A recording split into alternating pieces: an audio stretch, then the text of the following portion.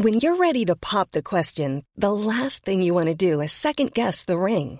At BlueNile.com, you can design a one-of-a-kind ring with the ease and convenience of shopping online. Choose your diamond and setting. When you find the one, you'll get it delivered right to your door. Go to BlueNile.com and use promo code LISTEN to get $50 off your purchase of $500 or more. That's code LISTEN at BlueNile.com for $50 off your purchase. BlueNile.com, code LISTEN. I'm Sandra, and I'm just the professional your small business was looking for. But you didn't hire me because you didn't use LinkedIn Jobs. LinkedIn has professionals you can't find anywhere else, including those who aren't actively looking for a new job, but might be open to the perfect role, like me.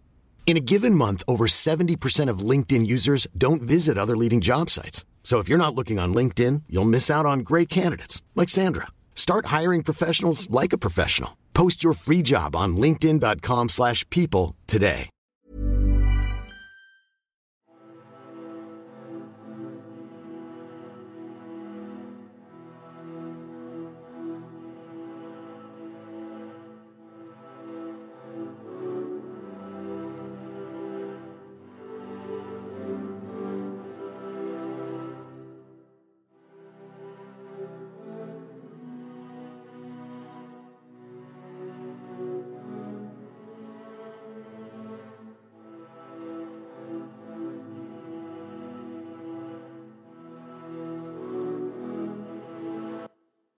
Hi there, and welcome again to the Explaining History podcast. And tonight I'm going to be looking at the beginnings of Neville Chamberlain's prime ministership, and the foreign policy situation that he inherited.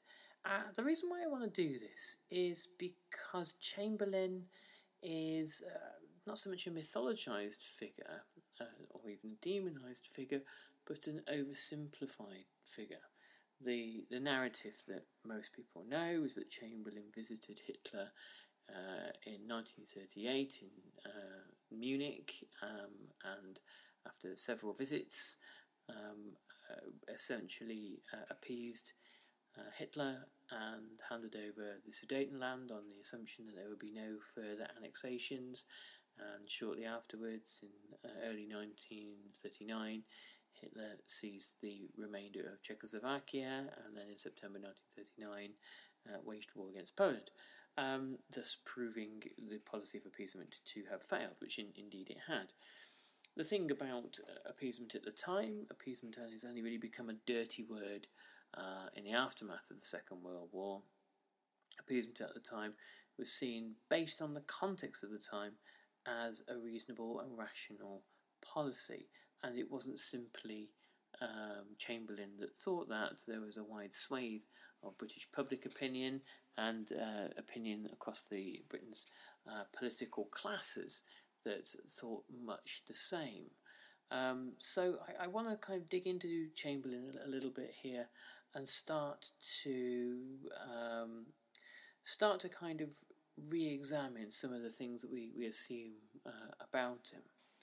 So in this episode, I'm reading once again from Britain's War by Daniel Todman, which is a superb 2-volume book. I'm looking at the first volume, 1937-41. And Daniel Todman writes, "During the final years of the 1930s, the sense that another world war was coming grew increasingly strong. The prolonged anticipation of this second cataclysm was one of the key differences from the outbreak of its predecessor, which had come as a total shock to Britons in the summer of 1914. In 1937, however, it did seem that more sufferings might yet be averted."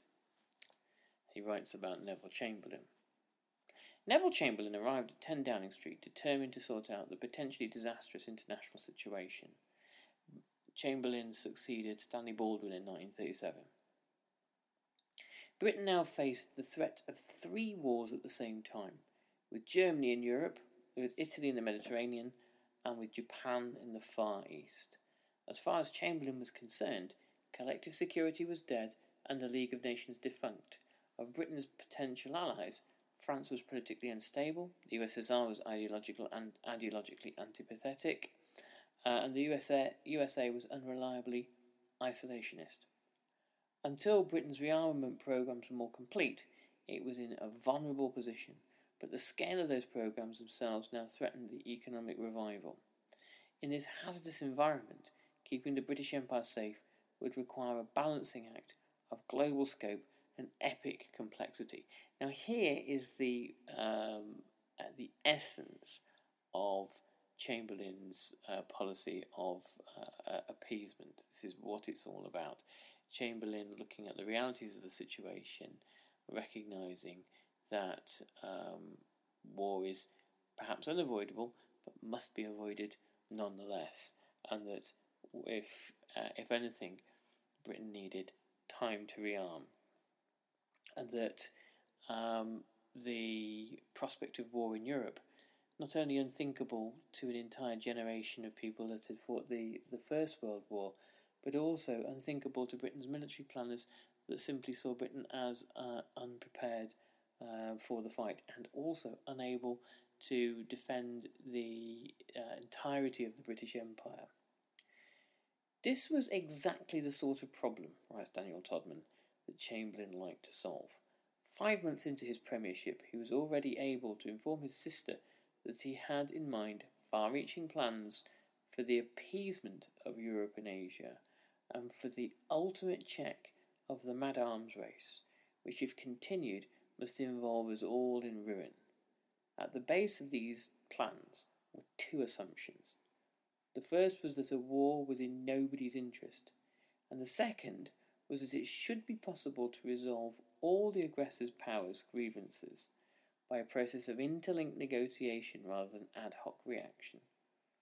Being strong enough to make violence look unattractive was a key part of Chamberlain's approach, but he saw no point in making threats that the UK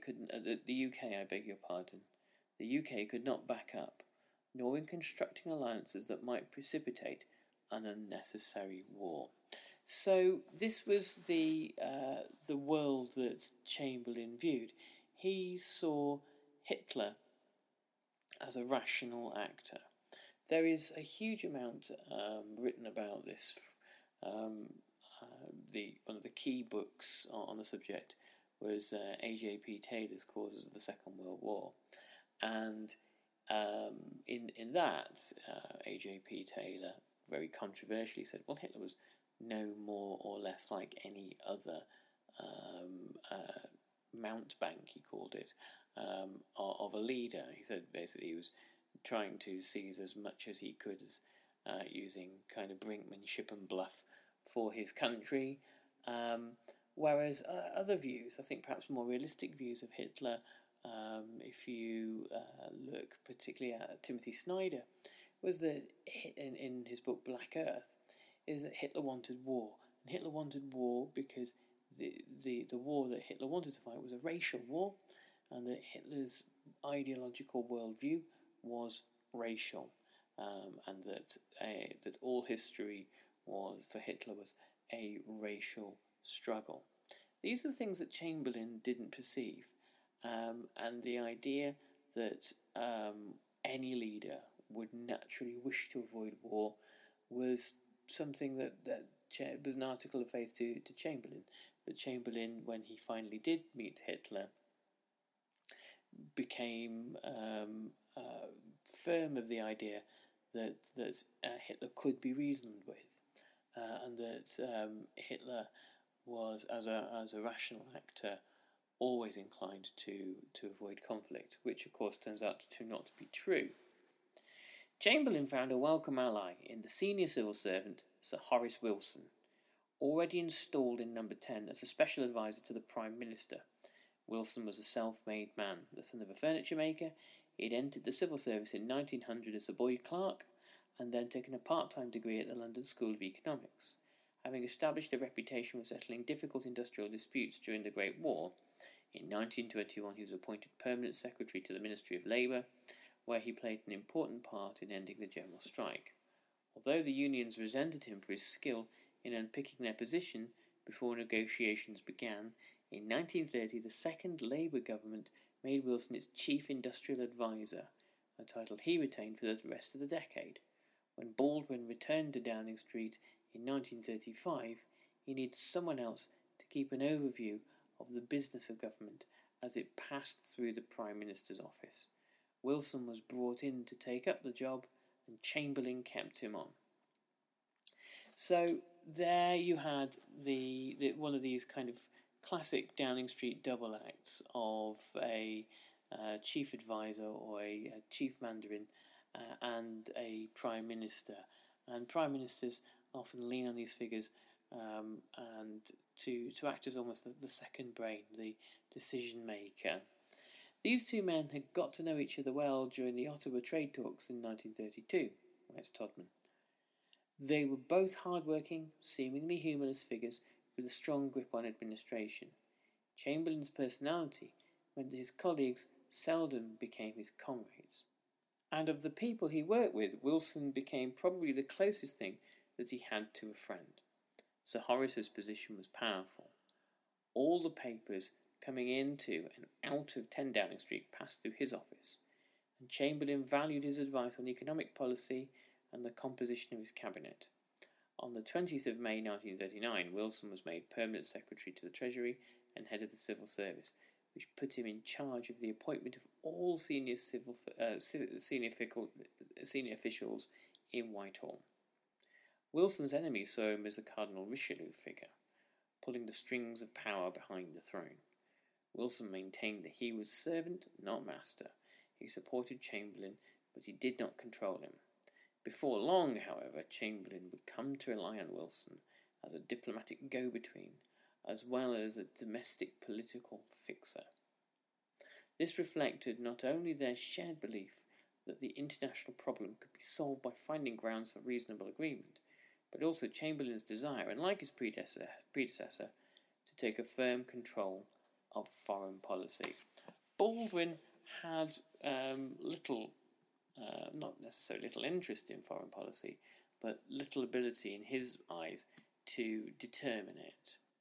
It's worth just looking at Baldwin for a moment. Baldwin stepped down in 1937. He resigned his prime ministership to King George VI, and said essentially he was exhausted by the office, and he was exhausted by the strains of dealing with the international situation and also the domestic demands for peace. In 1935, Baldwin had won a landslide election, and in 1936, a by-election that was in Fulham was lost to the Conservatives, to the national government as it was at the time, because of the implication that the government might start to rearm. So Baldwin could say, look, we have these threats emerging around the world, and yet there is no mandate in the country for rearmament. It's wildly unpopular, and indeed it was. I've talked in the past on this podcast about things like the Peace Pledge Union led by Father Dick Shepherd of St. Paul's Cathedral, and the popularity of the United Nations, and the widespread desire to never fight another war like the First World War. Figures like Churchill, of course, criticised Baldwin, said that you are placing the needs of the party over the needs of the country, and rearmament is definitely needed, irrespective of what the general public say. Baldwin had also got himself involved in the Abyssinia crisis in 1935, where Mussolini had invaded Abyssinia, and the British and French, Sir Samuel Hoare and Pierre Laval, the British and French diplomats, had negotiated together the secret Hoare-Laval Pact, which essentially gave Mussolini a free pass in Abyssinia. The belief was that if one could keep Mussolini sweet, then he wouldn't drift into Hitler's sphere of influence. Before 1936, Mussolini was more likely to favour the two democratic states, Britain and France. But as a result of the Abyssinia crisis, Mussolini, who is essentially given everything he wants by the British and the French, subsequently decides that seeing what Hitler has to offer is well worth it too. Cool fact, a crocodile can't stick out its tongue. Also, you can get health insurance for a month or just under a year in some states. United Healthcare short-term insurance plans, underwritten by Golden Rule Insurance Company, offer flexible, budget-friendly coverage for you. Learn more at uh1.com. Planning for your next trip? Elevate your travel style with Quince. Quince has all the jet-setting essentials you'll want for your next getaway, like European linen, premium luggage options, buttery soft Italian leather bags, and so much more. And it's all priced at 50 to 80% less than similar brands. Plus, Quince only works with factories that use safe and ethical manufacturing practices. Pack your bags with high-quality essentials you'll be wearing for vacations to come with Quince. Go to quince.com/trip for free shipping and 365-day returns. Wow. Nice. Yeah. What you're hearing are the sounds of people everywhere putting on Bombas socks, underwear, and T-shirts made from absurdly soft materials that feel like plush clouds. Yeah, that plush. And the best part? For every item you purchase, Bombas donates another to someone facing homelessness. Bombas. Big comfort for everyone. Go to bombas.com/ACAST and use code ACAST for 20% off your first purchase. That's bombas.com/ACAST, code ACAST. So this was a huge disgrace, and it led to almost a fate. It dealt the League of Nations almost a fatal blow. The two powers that were meant to be upholding the League of Nations more than anything else do more than any other power to undermine it and to engage in secret treaties, the kinds of which it was already decided were really completely unacceptable in this new era of diplomacy. So you have one Prime Minister who is essentially defeated by matters of foreign policy. That's not the only reason why he resigns. And a new Prime Minister determined not to be defeated by matters of foreign policy, indeed to finally resolve and solve these foreign policy questions that had dogged every Prime Minister since David Lloyd George. But there was a problem. Daniel Tolman writes, "The new Prime Minister's determination to solve the European situation himself put him at loggerheads with the Foreign Office. His willingness to appease Hitler aroused shrill opposition from the Foreign Office's senior civil servant, Sir Robert Vansittart, a long-term Cassandra of the dangers of German revival. Chamberlain also found himself in disagreement with the Foreign Secretary, Anthony Eden, who had grown used to doing what he wanted while Baldwin was Prime Minister. Over the rights and wrongs of German expansion in Central and Eastern Europe, Eden differed little from the Prime Minister, although given his liberal reputation, he was anxious not to be seen to be giving in to dictators.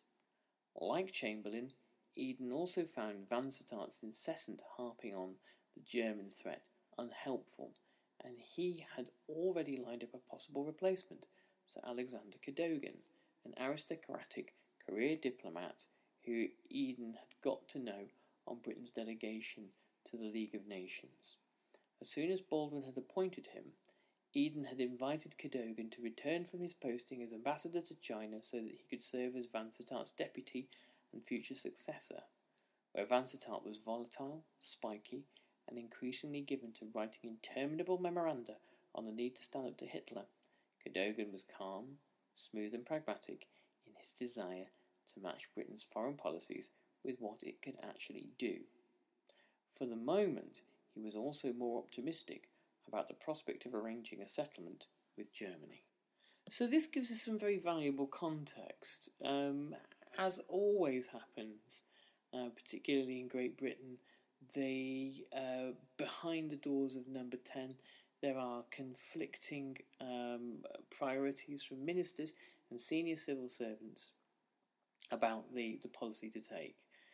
Chamberlain believed that an agreement with Germany was ultimately possible, and began to build around him people like Wilson and Eden and Cadogan, who would then drown out the Vansittants, the Doomcriers, and also the way that Chamberlain saw things, the way that Chamberlain's cabinet began to see things, was that one could only have the foreign policy that one's military force can support, and so a kind of an element of pragmatism and realpolitik underpinned what Chamberlain was trying to do. Chamberlain's ultimately kind of naive.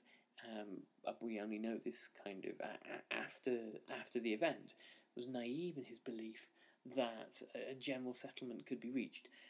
But this was the kind of the holy grail that politicians and diplomats, British politicians and diplomats, had been searching for since 1919, when it was fairly clear at the end of the Paris Peace Conference that an imperfect peace, an incomplete peace, and a transient one had been created. There were at the Genoa Conference, at the Locarno treaties, successive attempts to create a kind of a more lasting settlement. For example, the Washington Naval Conferences. And by the mid-1920s, there's almost a moment where it's thought that it's been achieved, it's been done, but this was not to be. So here was, by the late 1930s, when the kind of time is running short, and everyone's painfully aware of that, a last-ditch attempt to create a lasting world settlement. One of the key sort of delineators of the 20th century is obviously the Second World War, and it's important when you look at kind of the levels of soft and hard power that Britain had before the Second World War, that British Prime Ministers, successive British Prime Ministers, took on the roles that US presidents would have after the Second World War in terms of global diplomacy, of trying to create settlements that would ensure lasting eras of peace, however successfully or unsuccessfully. The fact that no British Prime Minister has, after the Second World War, ever seriously seen that ever again as Britain's role is quite telling.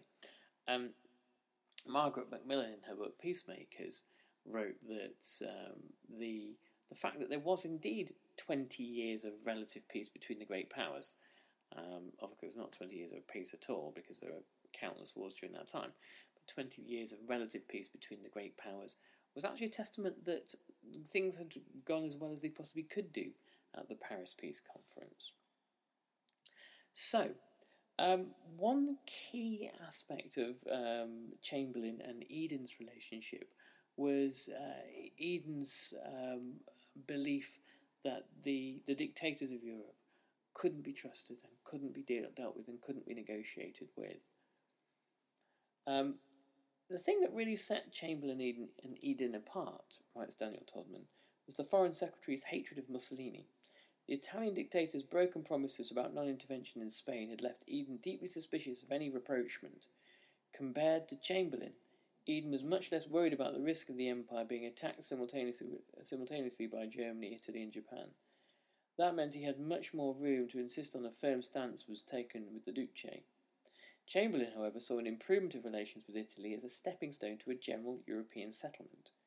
During the summer of 1937, he preferred recognition of Italy's conquest of Abyssinia in the hope of reducing tensions in the Mediterranean and severing the developing connection between Rome and Berlin.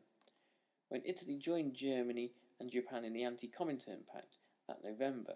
He saw it as further evidence of the need to bring Mussolini back on side.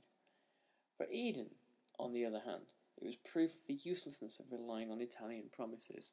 So this is a really interesting dynamic here. The worse behaviour in terms of diplomacy and war that Mussolini displays, the more kind of aggressive, acquisitive behaviour that Mussolini displays, the more Chamberlain convinces himself that this is evidence that we really should redouble our efforts to try to bring Mussolini back on side by acknowledging that his acquisition of Abyssinia is fine. And in a way, the policy of appeasement begins with Italy.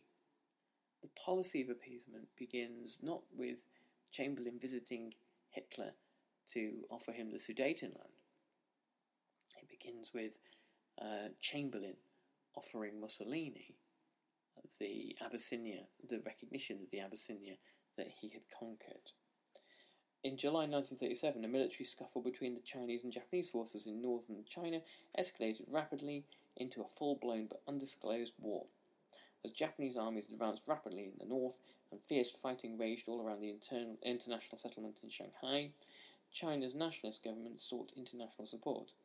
Eager to tie the Japanese down in China, the Soviet Union sent arms and military advisors but would not sign an alliance that would drag the Red Army into the conflict. In the West, the nationalists aimed their diplomatic efforts at the United Kingdom, supposedly the other major power in East Asia. Aware as they were of the weakness of the defences in the Far East, the British did not do much to help. No British minister wanted to be dragged into a repeat of the Abyssinian debacle, with the League of Nations imposing sanctions on the Royal Navy and the Royal Navy forced into a naval confrontation with the Japanese as a result. London therefore carefully diffused China's appeal to the League, removing any mention of a war which would then have compelled action from the signatories of the Washington Treaty, and condemning Japan's actions without binding the UK to do anything about them. So here again we have an example of Chamberlain's appeasement, and I think before we are too quick to condemn, too quick to judge, too quick to criticise, the fact is that Chamberlain existed in a situation that, I mean, he was kind of largely optimistic about solving, but to a great many people around him, it was an almost kind of impossible puzzle to solve. Ultimately, within a decade, the British Empire is largely swept away by the war that then comes. The British are appalled by the assault of Japan against China, but it's still easy enough for the British government to ignore because of the geography of the situation, the distance the distance away that China was, and the ability to say, well, we know nothing of these people, to paraphrase a later statement by Chamberlain. Anyway, we're going to look more at this period of time and Chamberlain's decision making in the next few weeks as we focus on the diplomatic processes that lead to the declaration of war by Germany on Germany by Britain on September the 3rd, 1939. Anyway, I hope you've enjoyed this. Do swing by the Explaining History website, explaininghistory.org. It's really developing quite nicely now. We've got the entire playlist is on the front landing page as you go there. There are some new articles, and you can support us on Patreon, where you can get some exclusive content that I'm putting on there at the moment. There's a great new blog. I've recently done an essay about the Red Army faction, the Baader-Meinhof gang, in the late 1960s and early 1970s in Germany. So check it out. And there'll be some more news about the possibility of setting up the Explaining History, for want of a better word, University, coming sometime next year. Thanks very much, everybody. All the best. Bye-bye. Even when we're on a budget, we still deserve nice things. Quince is a place to scoop up stunning high-end goods for 50 to 80% less than similar brands. They have buttery soft cashmere sweaters starting at $50, luxurious Italian leather bags, and so much more. Plus, Quince only works with factories that use safe, ethical, and responsible manufacturing. Get the high-end goods you'll love without the high price tag with Quince. Go to quince.com/style for free shipping and 365-day returns. When you need mealtime inspiration, it's worth shopping Kroger, where you'll find over 30,000 mouth-watering choices that excite your inner foodie. And no matter what tasty choice you make, you'll enjoy our everyday low prices, plus extra ways to save, like digital coupons worth over $600 each week. You can also save up to $1 off per gallon at the pump with fuel points. More savings and more inspiring flavors make shopping Kroger worth it every time. Kroger, fresh for everyone. Fuel restrictions apply.